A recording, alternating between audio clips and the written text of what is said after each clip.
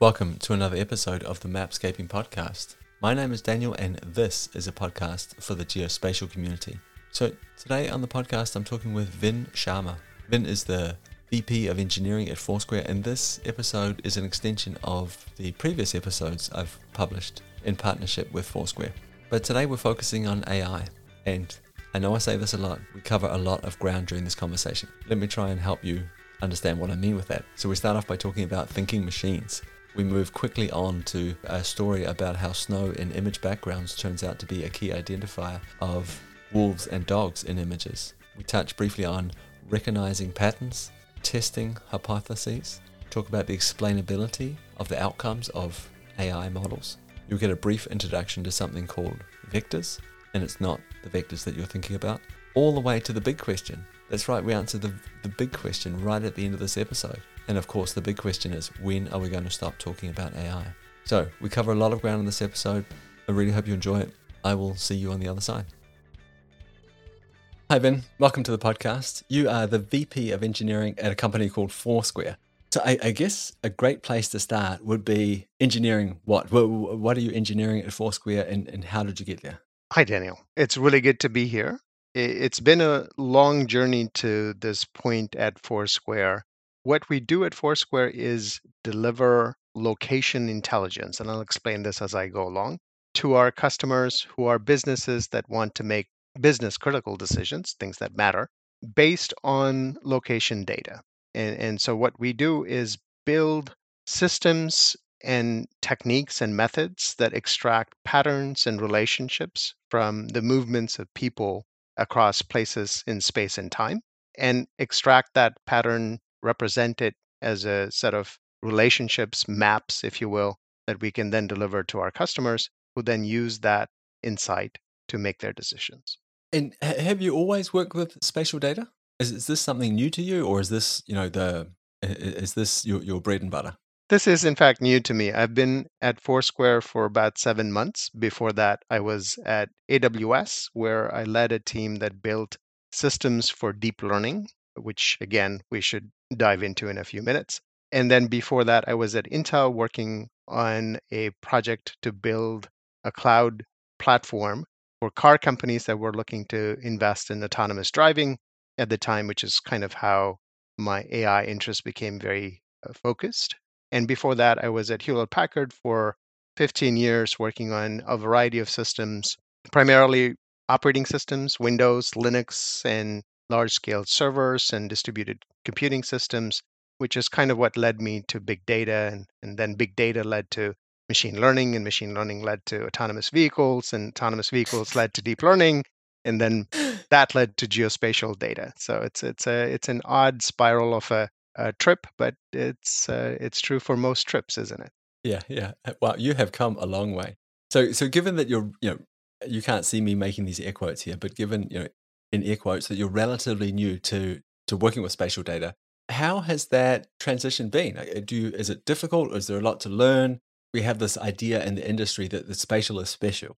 So I guess my long-winded question here is spatial special, or is it just another column in the database that you need to deal with? It is, in fact, special. And one of the reasons I chose this role in this company is because Foursquare has access to this very special data and has had this ability to construct meaning from it for quite some time. And the reason it is special is because, unlike most other types of data, and historically we've had a lot of corporate systems that store sales data, customer data. They've had obviously names and addresses in them, and you could argue that addresses are part of location data, and so they're within the broader context of geospatial. However, what has been very interesting of late is that we've seen the rise of tools like machine learning that extract patterns from data that is, whether it's records, rows and columns of tables, or tables with rows and columns of numbers and text, or more interestingly now images and videos and documents. But what's been less developed is the ability to extract these patterns and inferences, draw inferences from spatial data. and geospatial data has certain peculiarities that I've started to appreciate since joining Foursquare that make it both challenging and exceptionally interesting to analyze, and to bring machine learning to this realm of data is, I think, something that I'm going to enjoy, and I think a lot of our customers are deriving value from as we do that. Hopefully, some of those challenging and interesting nuances will come out during this conversation. You've mentioned a few interesting words here, and let me just sort of rattle them off for you: ML, AI, deep learning, and patterns. But I want to start with this ML, AI, and deep learning. So I often use these interchangeably. Are they different? And if so, how? Perhaps it would be really helpful for myself and the listeners if you could put a few definitions around these. What are we talking about when we talk about ML, AI, and deep learning? I should probably caveat this by saying I'm going to sound like a bit of a pedantic old fool, or or somewhat of a purist in this, but I've been interested in AI, artificial intelligence, since I was 10 years old, and that interest came from the original definition of thinking machines. In large part, came from the work that Turing and Claude Shannon and Norbert Wiener did back in the early days in the 50s and the 60s, that described systems that could think as the heart of what an artificial intelligence program or charter would look like. What that means, if you really unpack it, is the idea that there are structures in the way human beings think. We reason. In order to reason, we first perceive the world around us, and we have multiple senses with which we do that. So we acquire data through these senses. We then construct some set of concepts based on that data. We then build a hierarchy of these concepts. We find structures and relationships among them. We then use various reasoning abilities, some of which we have to acquire very carefully and painstakingly through our education, to manipulate these concepts and the symbols and create new structures and new symbols from them. In other words, come up with new ideas. And then we express them through thought, as in, just the dreams or imagination, as well as just being able to think of new ways in which we can represent these concepts. And then we express them. We write them down, we communicate them, we talk, and we communicate through speech or other means. And most interestingly, we actually act again in the real world. So we demonstrate this intelligence through our behavior. So this broad scheme of human engagement with the world in a thoughtful way is what we think of as intelligence. And artificial intelligence, then, in that broad sense, means all of this. So it means perception, it means reasoning, it means knowledge representation, it means communication. Now, when you look at machine learning, it's a relatively small part of what I've just described as the full landscape of artificial intelligence. It is the part that, as it would suggest in the term, where you're updating your knowledge with new data. And so you're learning, you're adjusting your assumptions or your priors, if you're of the Bayesian bent, or if you're, simply acquiring knowledge, you're in some kind of a structure, whether it's a network of ideas or topics, then you're adding new topics or adding new relationships between existing topics. You're extending the memory of what you have acquired in the past with new elements that you've added to it. So this is machine learning, and you'll see many techniques for it. A lot of these techniques have evolved over the past 40 years, but there's one that has seen a resurgence of late, and that has to do with using techniques where the acquisition of this new data and the adjustment of prior knowledge is represented in the form of a neural network. So you have inputs of various data points that can be captured through, say, a layer of artificial neurons. And the neuron here is a very simplified version of what a real neuron cell in the human brain would be and look like and act. But it's a sufficient simplification. It's actually useful simplification. And what that does is that it then represents the data that it receives, encodes it in a very simple mathematical way, and then passes the signal to another layer of neurons. And if you keep adding these layers and layers of neurons and doing these mathematical operations, which are essentially like a weighted sum of all the inputs that that neuron has gets, and then kind of an activation function, if you will, a threshold that it has to that weighted sum has to meet before the next neuron activates, before it kind of sends a signal further back. So if you kind of layer these neurons upon neurons, you find that it can actually represent any kind of a signal. And it is a universal signal approximator in some sense. And what that gives you is a very powerful technique for representing knowledge in an implicit way. So you don't have to write rules to describe this learning behavior. You can just push lots of data at this neural network, and it is continuously adjusting its weights because it's comparing what it predicts against the real, reference, a label, if you will, where you've said that it should be a cat or a dog or a wolf, and the pictures that it's processing fall into one of those three classifications. And if they're correct, then it gets it right and it strengthens the weights. And if it gets it wrong, then it, adjusts the weights accordingly. And so over time, it seems to learn to recognize cats from dogs and so on. And so that's kind of what deep learning means, because there's lots of depth to these layers of neural networks. Wow. If you were having any of those thoughts when you were 10 years old, you were a long way ahead of me when I was 10 years old. No, when I was 10 years old, I really just wanted to build a robot that could be my playmate, and kind of had this bipedal, like an android. The Data of Star Trek is really the kind of the notion. But the broader thought was that really, if a large part of the motivation is that there is a school of AI that came about because we wanted to better understand the way the human mind works.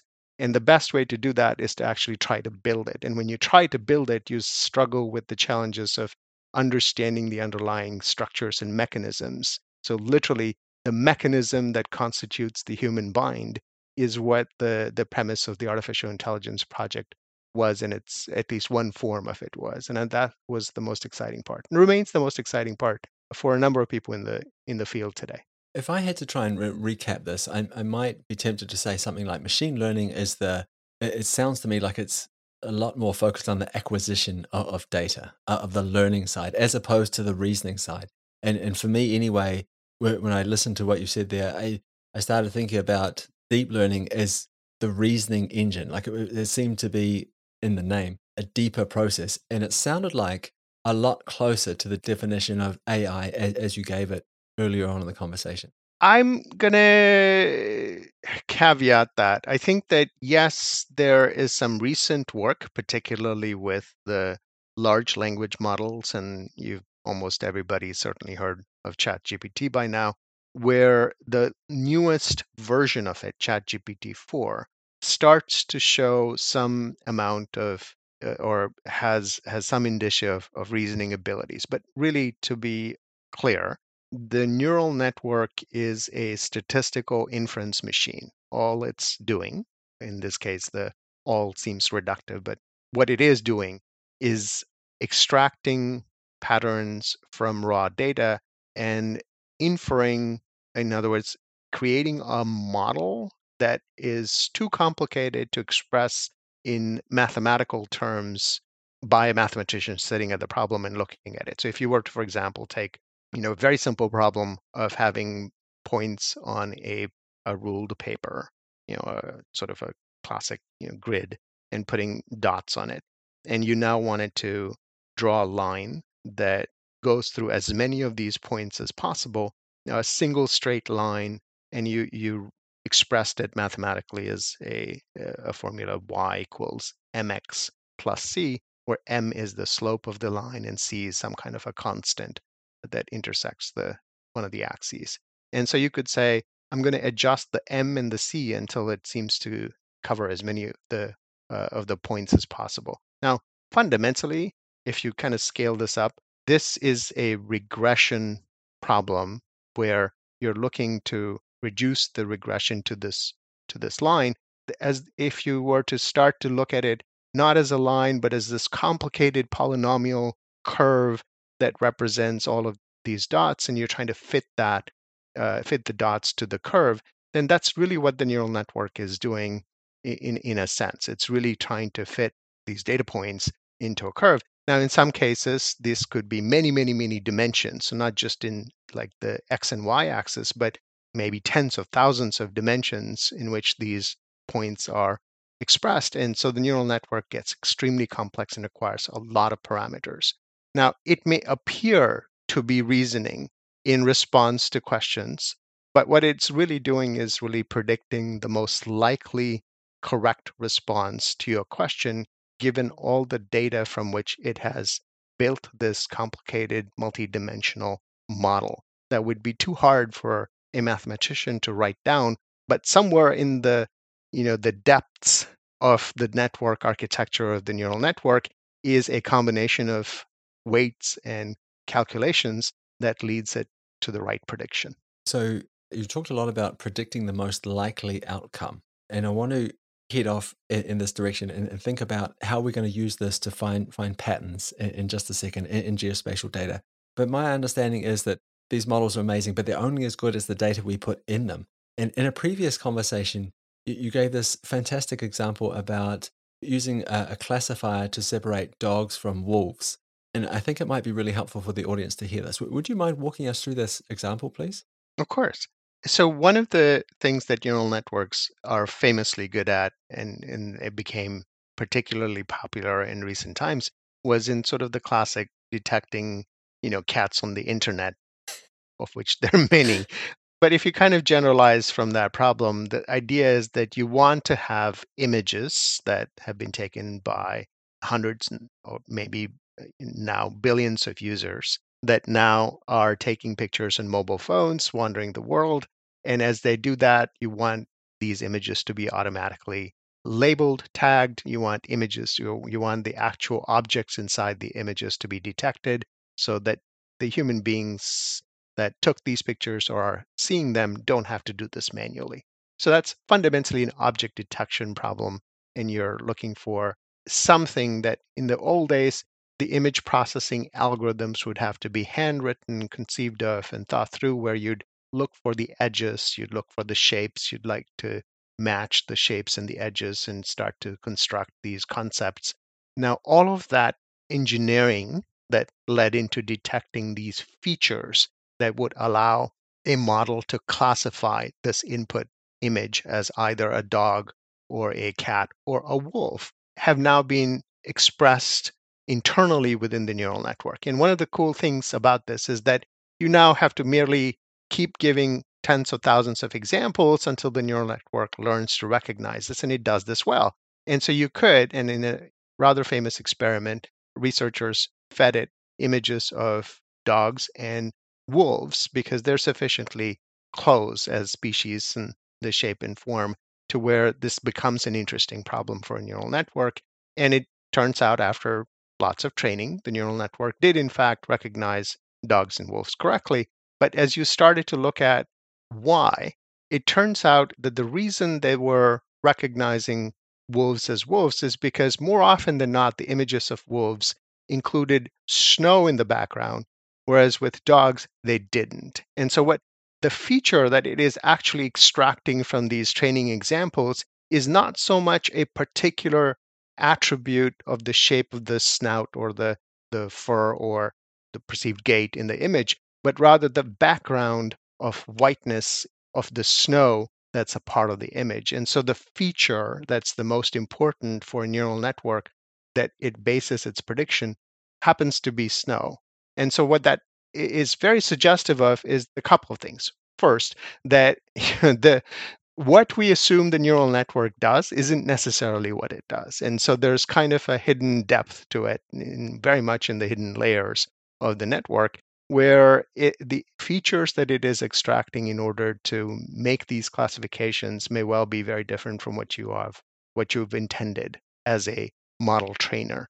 Second, it takes discipline and it does require a particular stance of looking at model development from the perspective of responsible AI. In other words, the responsible use of a model in many ways requires that we treat these classifiers with a critical scrutiny, which means that we must look for what are the features on which it's making this classification, because Otherwise, these models are black boxes that may have predictive value, but their explanatory power or explanatory strength is also what we should be testing before we deploy them in production. So imagine if this were less, certainly classifying dogs and wolves is of academic interest and it's very useful. However, if this were a model that were making predictions on whether a candidate for a loan should be approved or not, and the loan application was based on a number of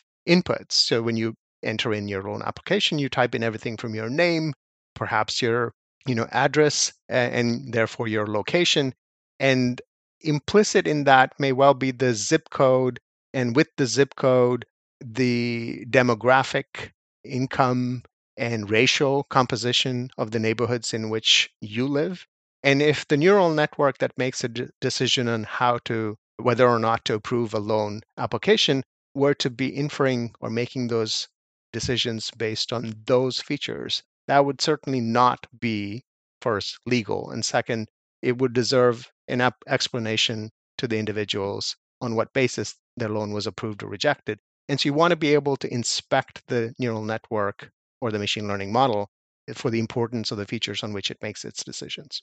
Whew, okay, we covered a lot of ground there. We have come a long way in a very short time. So I got a couple of things out of this. Firstly, the input data is important, and the next thing that I got out of it was this idea of explainability.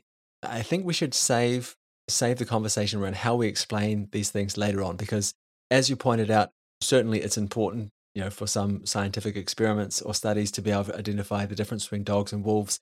But it's a whole nother thing if we start classifying humans and disrupting their lives based on the outputs of these models, and that desire to be able to explain, like, why is this happening? Why was this the result? I think this is going to be the background for an interesting conversation later on.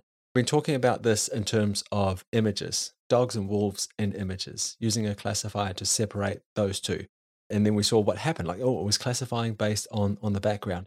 Doesn't this become a very real problem also when we move over to the kinds of structured spatial data that Foursquare is collecting when we think about looking for patterns in this geospatial data? Absolutely. And so there's a interesting parallel or perhaps even a metaphor of an image and a map. We could go down that path.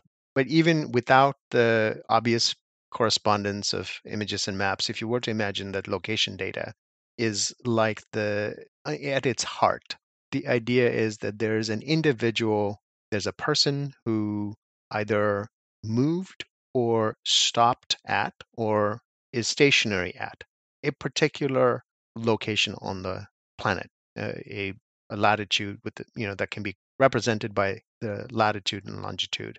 Now, if you take those three components, and put them together, what you end up with is essentially an individual at a particular location, at rest, or in movement.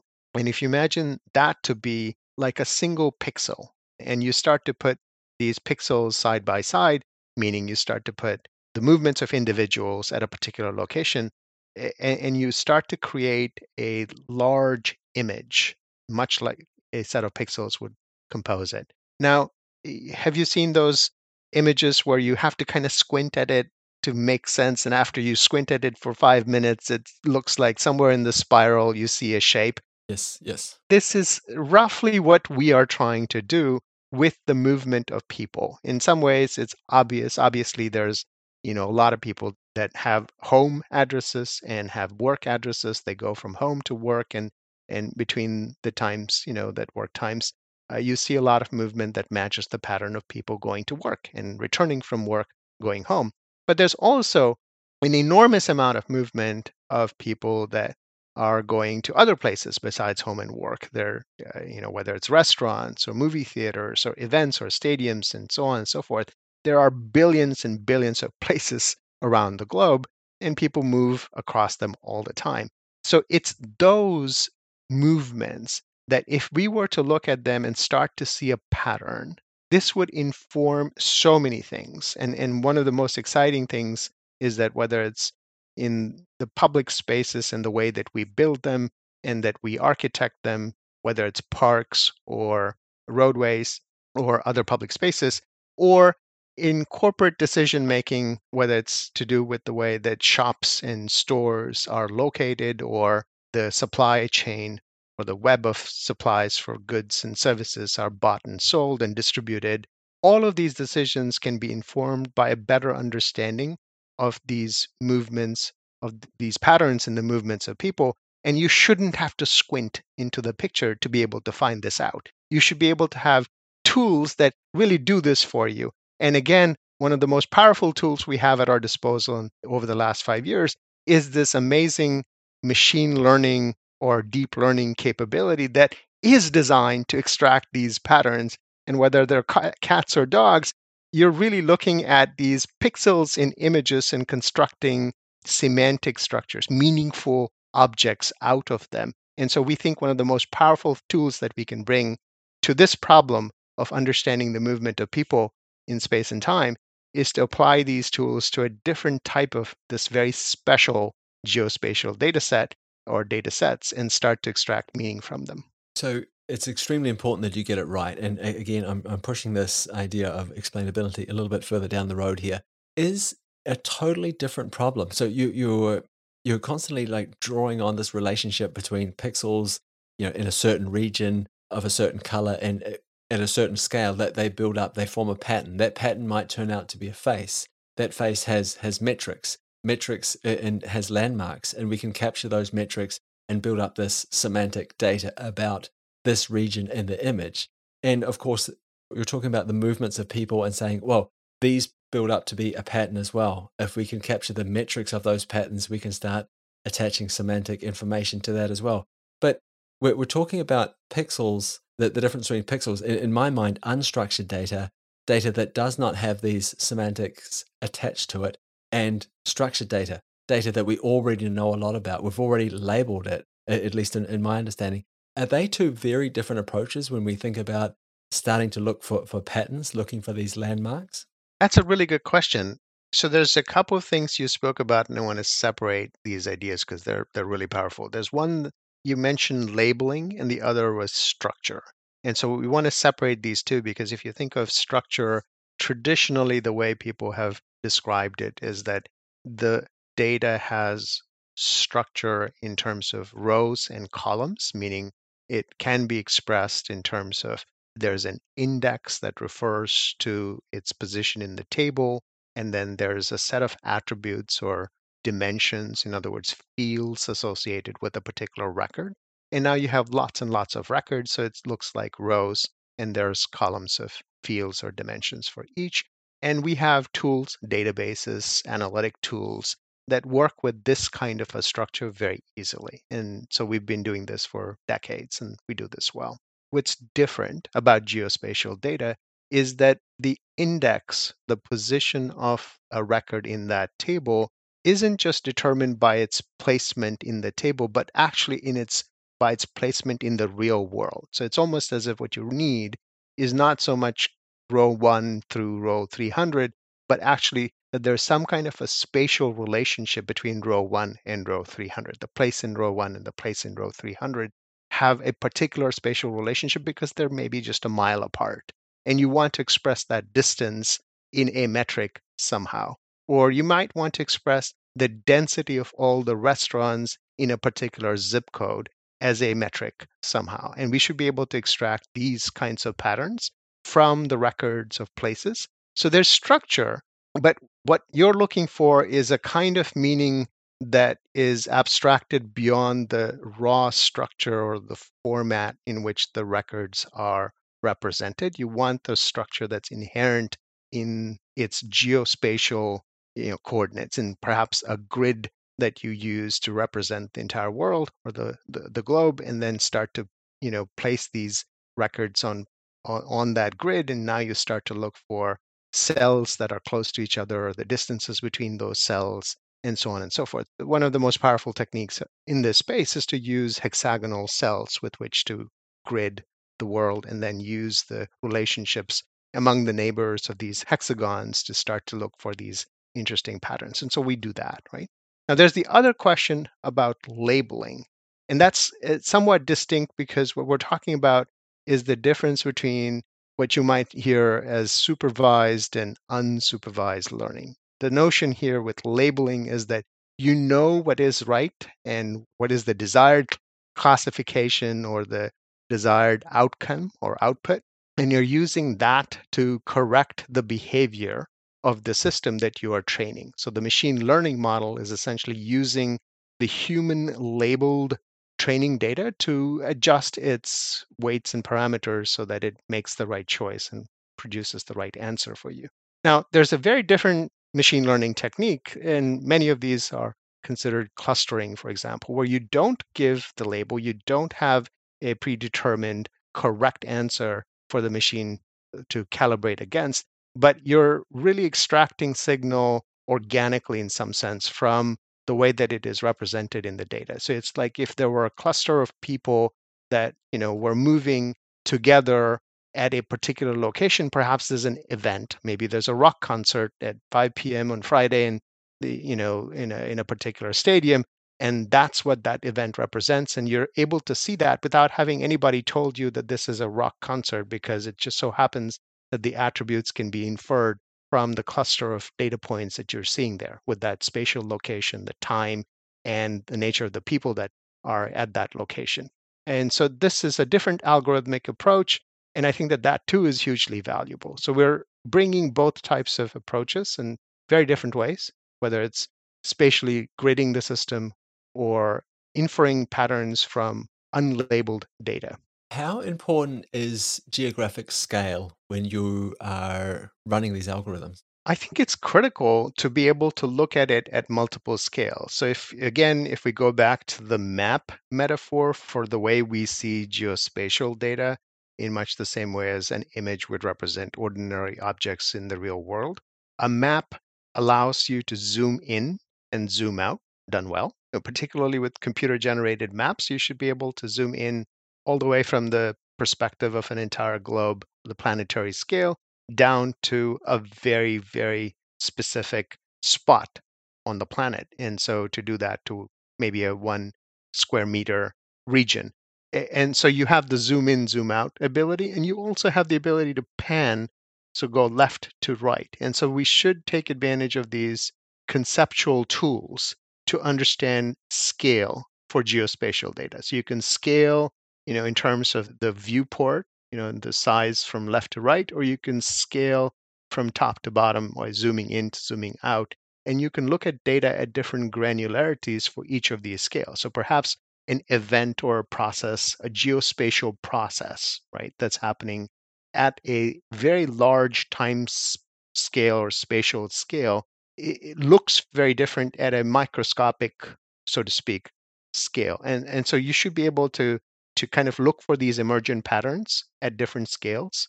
And I think that that's a really interesting analysis that we see when we bring these advanced analytic tools like machine learning and ML to bear on geospatial data.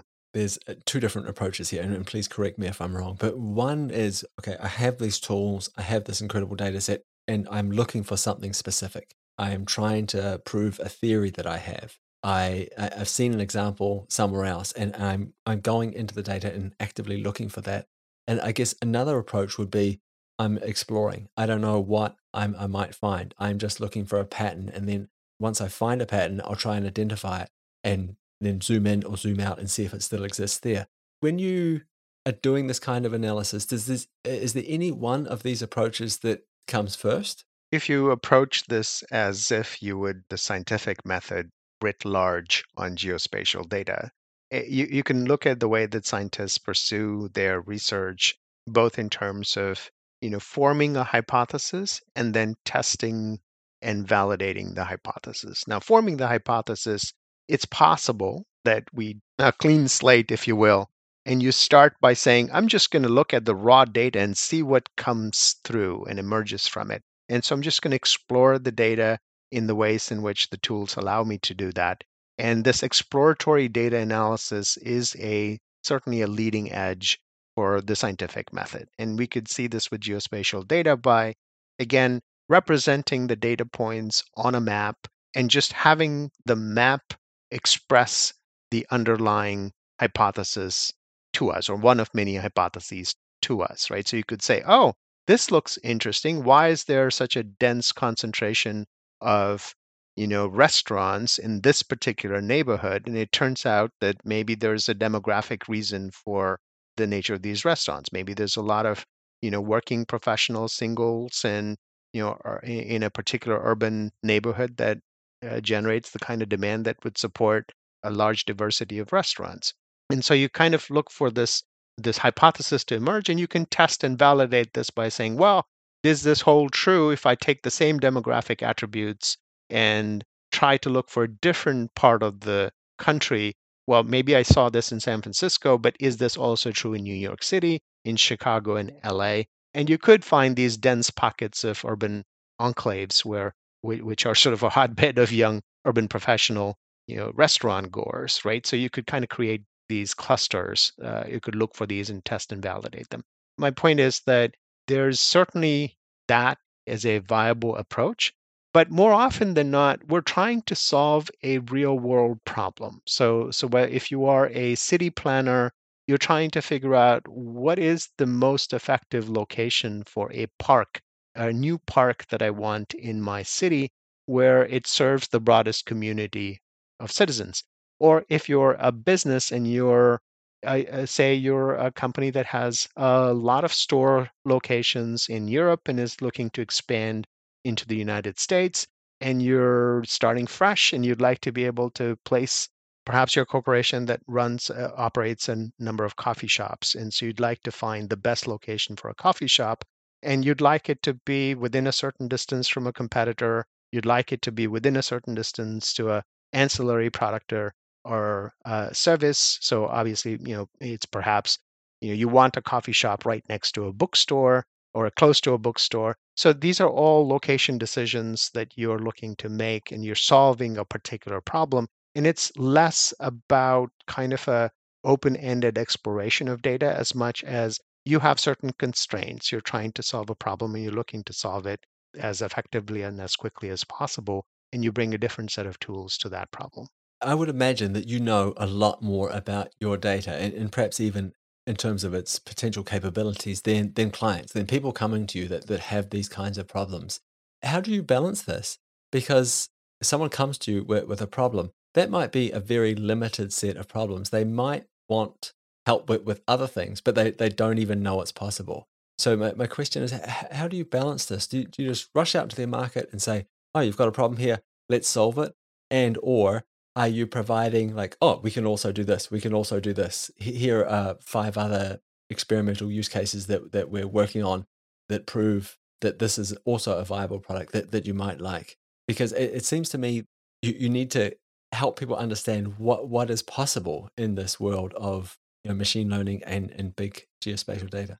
One of my past lives was working on operating systems, and it's been a guiding influence in the way that I've looked at a number of other subsequent opportunities. And this is one of them, where if you kind of imagine that if you were asking a company to enable a wide range of applications for the compute capabilities that it can deliver to them, right? So there's a broad general purpose technology called computing and storage, and you want to be able to serve as wide a number of people with that computing capability. And so, how do you do that? Do you start by creating individual applications that you then offer up and say, treat this as a role model, build many more of these, and you'll be fruitful and multiply?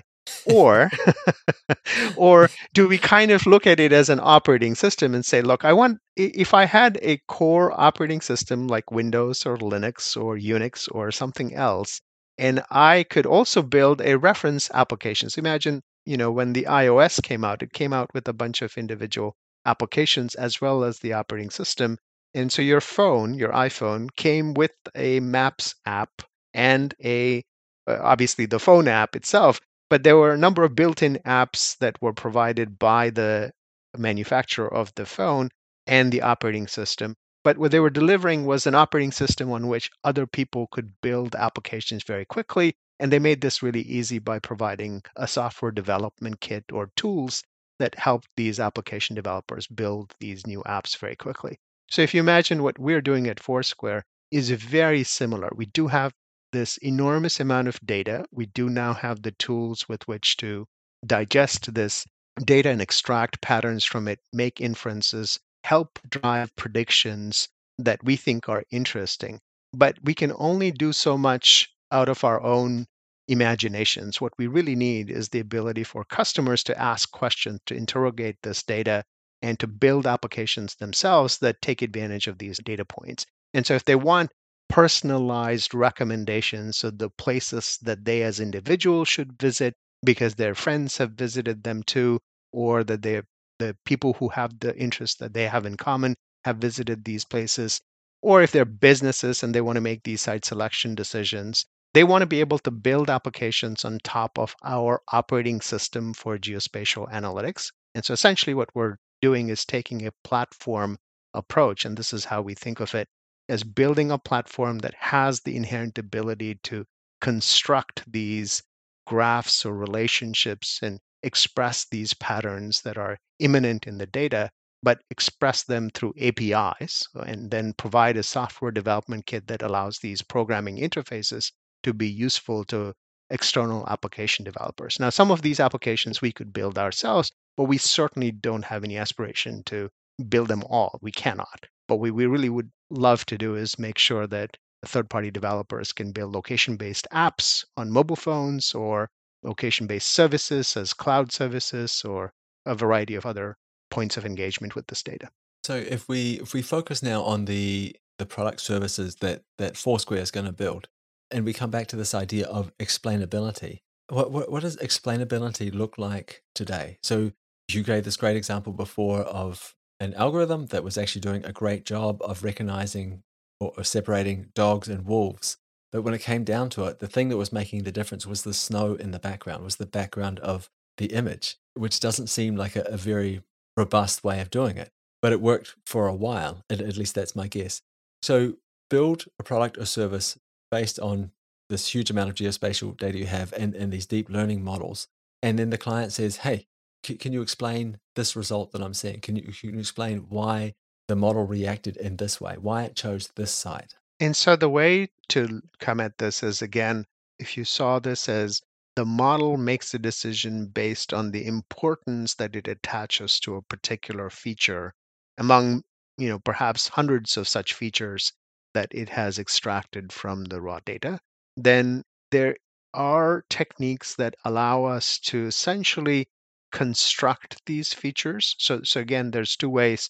You can kind of see this as the neural network as a black box does make predictions, but you can, to some extent, do a series of what would essentially be ablation studies. You withhold a certain feature. So if you imagine in this original example that we talked about, I can remove the background from all the images that I feed the neural network and see the difference that the background makes to the classification, which is in fact exactly how this hypothesis that the snow in the background was causing the classification was tested and validated. So there are tools by which we can suppress certain features consciously to determine the difference, the perturbation of the model, if you will, by altering that input, right? So there's tests for this.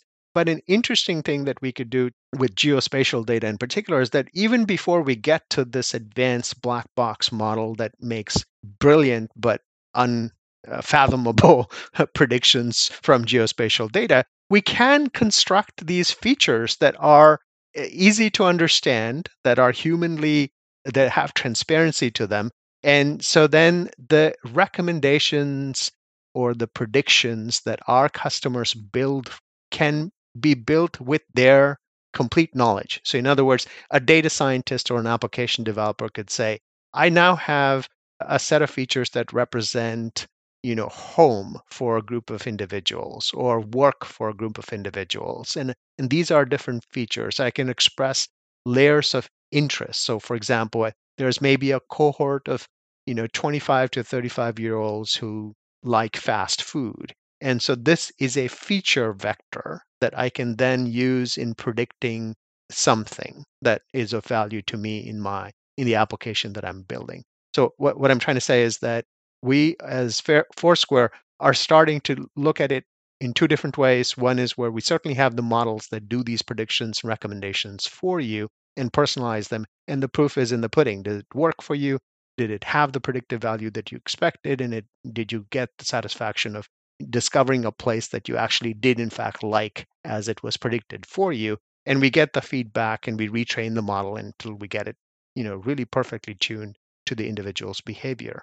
But the other approach for businesses is to say, well, we've got this raw data, but the raw data has edges, has shapes, has structure, and we can then express those structures. And you can do with those structures, edges, shapes, and so on, what you would like to do. So you can decide whether you want to, use that to predict a wolf or versus a dog, but you could also just use that essentially as a feature vector to drive your own applications in a very transparent way. I don't know if that helped. The feature vector is a kind of a term of art where you think of it as a series of fields representing a particular feature, and whether it could be the age, the gender, the last 10 locations that a person visited, but no identity, right? So we would basically mask the identity of the individual, so they're not necessarily tagged to a particular name and person, but you have a sense that this represents an individual movement. So yeah, I'm going to be perfectly honest here. I'm not sure I totally understand. I am not the data scientist that you are, but I gotta say, it sounds fascinating, and it sounds like a really interesting way of detaching the person, the individual from this, and then we're looking at these series of features that you're talking about, this vector, and look for other vectors like that, and based on those other vectors, we could, if we find similar characteristics out there in the world, we can start to infer perhaps these characteristics, perhaps, and make predictions based on that. That's exactly right. That's exactly right. So you could look at these distances between these features or the density of these features in a particular spatial location or over time. And so you can start to make these inferences without revealing or identifying the individuals involved. And so then there's a host of applications where they're not advertising. Look, there's certainly a lot of location based advertising in the world today. And that is a large part of what location data is used for, is to build personalized advertising because, well, I mean, advertisers, for as long as you can turn over a box and it can become a soapbox for you, there will be advertising in the world. The choice is, do you want the advertising to be personalized to your interests, or do you want it to be just generic, what everybody, a broadcast message that may not be relevant to you?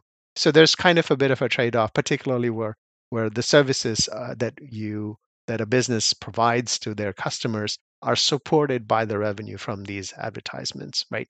So, given that, there's advertising businesses built on location data where it's important to be able to identify the individual. But there's a whole host of applications and use cases and potential for geospatial data that doesn't have to do with identifying the individual, but looking at the movements of aggregates of individuals, groups, cohorts, communities, and neighborhoods, and the patterns of movement at city scale. And these are all fascinating new approaches to doing more with location data that we at Foursquare are excited to empower. It's funny that advertising is the scapegoat. The advertisers are always the bad guys, right? But I think we're just poorly targeted advertising. That's what people are pushing back against. So I'm really into. I have a compound bow, so I do archery. I stand outside and shoot my bow. I have a gravel bike that I love to ride. Please advertise to me all day long about archery and gravel bikes. This is, I don't see it as advertising. This is stuff that I'm interested in. So please send it to me. Yes. And I'm not just saying this. I'm actually like it. This is actually the way I am. I think a lot of other people will relate.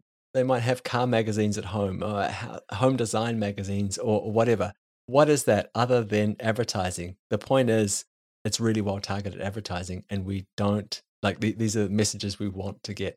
So yeah, I don't want the Nike shoes to follow me around the internet all the time. I'm not into that kind of advertising, but correctly targeted, yeah, I mean, all day long. Yeah, I love it. I want to move off now. So I feel like we've talked about AI in some depth at the start of this conversation, what it is, what it isn't. We've talked about this idea of recognizing patterns and the difference between structured and unstructured data. We talked a little bit about labels, what it means to have a label. And then we talked about these different ways of mining through this data, looking for patterns at different scales, and then how we test our hypothesis by perhaps removing some parameters and putting them back in and seeing which ones have have a real effect on it. And then you describe this idea of these vectors, these attributes, fields that when linked together, we can look at the density of them, the distance between them, and say, okay, when we see this in the database, not when we see a person, but when we see this, we can infer these predictions with some level of accuracy. And I really appreciate that. I've enjoyed the conversation. It's been at times a little bit over my head, but I've enjoyed it nonetheless. If we step back a little bit now and think about AI, way more broadly, I can see a lot of benefits and I can see a lot of downside to this stuff. And every time when I hear people talk about AI, there's this underlying idea of it's becoming easier, it's becoming democratized. Would you agree with that idea that AI is becoming democratized? AI, it covers a lot of ground. It speaks to a lot. The field of AI has certainly been democratized in that when I was in that field as a graduate student in the early 90s, there were, maybe 2,000 PhDs in neural networks published in any given year. Now there's, I think, 200,000 in any given year. Wow. And so that just means that a lot more people are obviously interested in this field, and there's different ways in which they can engage with it. They can experiment with it with the tools that are now available in open source, with the data that's now available in large part, through the ability to look at human behavior online and scrape the web, so to speak, right? So that in and of itself means that the ingredients with which AI capabilities are built are now widely available. The tools are widely available. The knowledge is widely shared. And certainly, yes, that's democratized. Now, there's a tension here because for you to be able to build truly advanced, powerful, cutting edge, leading edge AI, there's AI capabilities. You have to have sort of a concentration of data, the concentration of compute capabilities to process that data at the scale that you need for these neural networks, and the responsibility, sort of the sense of responsibility to test and validate this before making it widely available for users that may or may not understand the limitations and the implications of these models. So I think that there's still a fairly concentrated ability to amass the data, amass the compute power, and to treat it responsibly. In other words, there are a few obviously well equipped organizations, institutions, both private and public, that are able to do this. But if you wanted to build the equivalent of a chat GPT today, then there are some recent developments and hold that aside, but it would have been really, really hard for an individual to build the equivalent of a chat GPT model without sort of this history of institutional support, the ability to access cloud computing resources, large amounts of data, and process it and bring the skills that you need to advance the field. So maybe I would temper that. Now, what it does promise, though, over the next 10 years is that we will see, because of this, incredible explosion in interest and the ease with which these models and now tools can be applied to various domains, that there will be a self perpetuating or perhaps a positive feedback loop, put it simply, in the way that new industries and companies and businesses and organizations will use these models to personalize their services for their end customers, to optimize their supply chains or their internal processes and generate more revenue, be more profitable. All of this means that there'll be more investment in AI, which then drives this growth. Now, it's not a perpetual motion machine. There will be limits to growth, but what it does promise is that over the next 5, 10 years, we should see an acceleration of these core capabilities to a broader range of industries. So I do think that you will see this democratization of which you spoke. You answered that like a true data scientist, and I'm just going to leave that out in the air, and you can decide if you think that was a positive thing or not. It was, but when I was listening to you say that, answer that question, this man is a data scientist. He has to be. So I want to round off this conversation, which I have Sure. really enjoyed. I hope you I'm understand glad. that. I I'm really relieved to hear that. I have really enjoyed talking with you. It's eye-opening. It's intimidating talking to someone like you, to be perfectly honest. But at the same time, I feel like this is incredibly important. The more conversations I have like this, the better it is for me. The more conversations I think we make available to the community, the better it is for the community. This stuff is here, it's happening, and we can't just stick our heads in the sand and pretend like it's not. I think it's really important to understand it. If we understand it, perhaps we can use it, perhaps we can point it in directions that we think will be helpful for all of us. That said, when do you think we're going to stop talking about AI? So here is some context. So I studied geography at university, and part of that was GIS, remote sensing Earth observation, spatial analysis.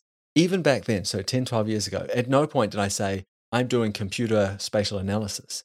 Yeah, I'm doing spatial analysis, and of course, I am using a computer. When do you think we'll stop saying we're doing this in AI and instead just say we're doing this? And of course, we're using AI. How else would we do it? Yeah, that's a really good question. One of the historical, I guess, trope within the field of AI is that when a technique is developed in the context of AI, where the field of AI has produced this technique, research in this field has produced a technique, and it starts to be used in mainstream and it becomes very popular, it's no longer considered AI because it's now just broadly computing. And so we see this play out over and over again, whether it's object-oriented programming or PageRank as an algorithm that's used in search to identify, to find results that are particularly relevant. So there's all of these methods and techniques that AI has spawned that once they get to a certain level of broad acceptance, I think they're not no, just chess playing, for example, playing against a computer on a game that when it was first thought of as a meaningful test, chess was the game to beat. But then afterwards, it's now has been Go, and until the machine beat the best Go player in the world. And so you start this you see this kind of a continuous moving of the goalposts. I think that there's for better and for worse, we live in a world where branding fields is important because that produces sources of funding because the field has a cachet, has power to attract funding for whether it's venture capital or institutional funding from governments, which means that there's kind of a prestige associated with the field, and AI currently has an immense amount of prestige, and so that's going to be hard for people to give up. And so I don't think that it's the term is going to disappear anytime soon. Particularly now, it's almost at I don't know if it's at its peak, but it's certainly rising. It's ascendant. But the techniques in the field won't be considered, perhaps won't be seen with the same kind of the glow in the same glow as they are today. If that answers the question. Yeah, it certainly does. And I think that's really insightful, that idea that AI, well, it's a brand and it's a marketing strategy. I guess it also offers an explanation. Like, do you have 1,000 people sitting somewhere in the Philippines, and just as an example, working on finding all the trampolines in Denmark on satellite imagery? How are you doing this so quickly? I think AI offers an explanation for this. Oh, we're automating it. It also offers that explanation that and yes, this is repeatable. This is not a one-time thing. It feels like because a computer's doing it, yes, we can do it again next week if you also need it then. Yes. And that branding idea, we're not doing the same thing we've always done. If you want to invest in something, invest in us because we are using AI. We are using the tool of the future. I mean, I can totally see it from that perspective. Yes, and so I do expect it to persist and continue and to grow. But I do think that some of the things that we're talking about today as conversational agents and, or image synthesis and or generating deep fakes, for example. These are techniques in a particular with a certain cache at a point in time, and those will change and evolve, and we'll move on to a more interesting problem for the time and the age in which we live. I was thinking about this the other day, and I'll be interested to hear your take on this. And my thought was, it's interesting that in the scientific world, if we make a model of something, if we might say we are, instead of saying we're faking this, we might say we are simulating it, trying to replicate it.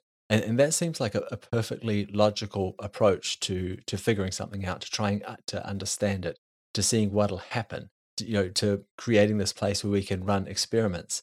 But then we have this idea of deep fakes, fake news, and there it's not a positive thing at all. There it is something very different. But the heart of the idea is quite similar, at least in my mind. Again, I'd be curious to hear what you think. But this idea of I'm going to create a simulation, I'm going to create something that looks like the real thing, and use it to test a hypothesis. I think it's absolutely brilliant. It's something that we're very excited about. If you look at urban studies at scale, being able to, no matter how high the fidelity is of our data collection, we are unlikely to have all of the data that we need for all of the time that we need in order to come to a decision. But, much like we talked about those dots on the ruled paper, there are techniques that allow us to interpolate the dots and extrapolate from what we have till you get to what looks like a pattern. And that pattern is insightful. And yes, there are caveats that say, well, this is provisional, assuming all of this. But I think it's still instructive and informative, and it advances the field, and it supports and accelerates the decisions that you need to make. And so I do think that there's a huge value in being able to do simulation studies with location data, particularly of movement of people and the data we have. And there's also, it supports a privacy preserving method by which to do this, right? Because you're really working with synthetic individuals in some sense, and there's no privacy loss or risk to the privacy of real individuals when you start to do that. You still need a basis, a foundation, a germ seed, if you will, with which to construct the simulation, but it supports a better application. The heart of your question, though, is that of intent. And so, yes, whether it is AI, machine learning, deep learning, location analytics, or synthetic, simulated environments, there's potential for misuse and misapplication, for irresponsible use, right, without either the consent of the individuals involved or the expression or declaration of limitations. And that there's nothing, there are ways in which the technology can support it, and there are ways in which it masks over it, but we as informed citizens have to remain vigilant as we look at these technologies as they're evolving. And so I don't think that that's solved by new technology. It's just compounded, and it's kind of, the same problem persists. It's not that the technology is value neutral, to be clear. It's that the values with which we shape the technology emanate from the society in which we live. And so we are responsible for shaping the technology that we use, and that never changes. And I think this is probably a really good point to sort of round off the conversation and to say thank you. Thank you very, very, very much. And I mean it. Like you have done a fantastic job of walking me through a lot of these complicated subjects. And I really appreciate it. I feel like I've learned more. That said, I am definitely going to listen to this conversation several more times and probably take some notes, which will lead to some further sort of research. But anyway, thank you very much. I've really enjoyed talking with you. I appreciate your time. Thank you, Daniel. If somebody is listening to this and they think, how can I reach out to this person? How can I learn more? How can I continue this conversation? Is there somewhere they can go to do that? Absolutely. I'm easily approachable on Twitter. My handle is CIPHR, Cipher, or you could shoot me an email at vin@foursquare.com. Thanks again for your time. This has been an absolute pleasure talking with you. Thank you, Daniel. The pleasure is entirely mine. I really had a wonderful time. I hope you enjoyed that episode with Vin, and I hope that we can agree that we did actually cover a lot of ground in there. This is part of a mini-series that I have created in partnership with Foursquare. So some of the other topics we've covered in the past that you might find interesting. There's an episode called All the Places of the World. So this is about Foursquare's data, how they collect it, how they process it, how they derive meaning from it. Designing for location. How do they protect people's location privacy? Spatial knowledge graphs. So I thought this was really interesting. This is a move away from spatial joins and perhaps a traditional relational database that you know to a knowledge graph. There's also an episode called Big Data in the Browser. So I thought this was really, really interesting. And it made me understand or made me realize how complex it actually is to do analytics in a browser. Anyway, those links and more will be in the show notes of the episode that you're listening to right now. If you're interested, they're there. Otherwise, I will see you again next week. I hope that you'll take the time to join me then. Cheers.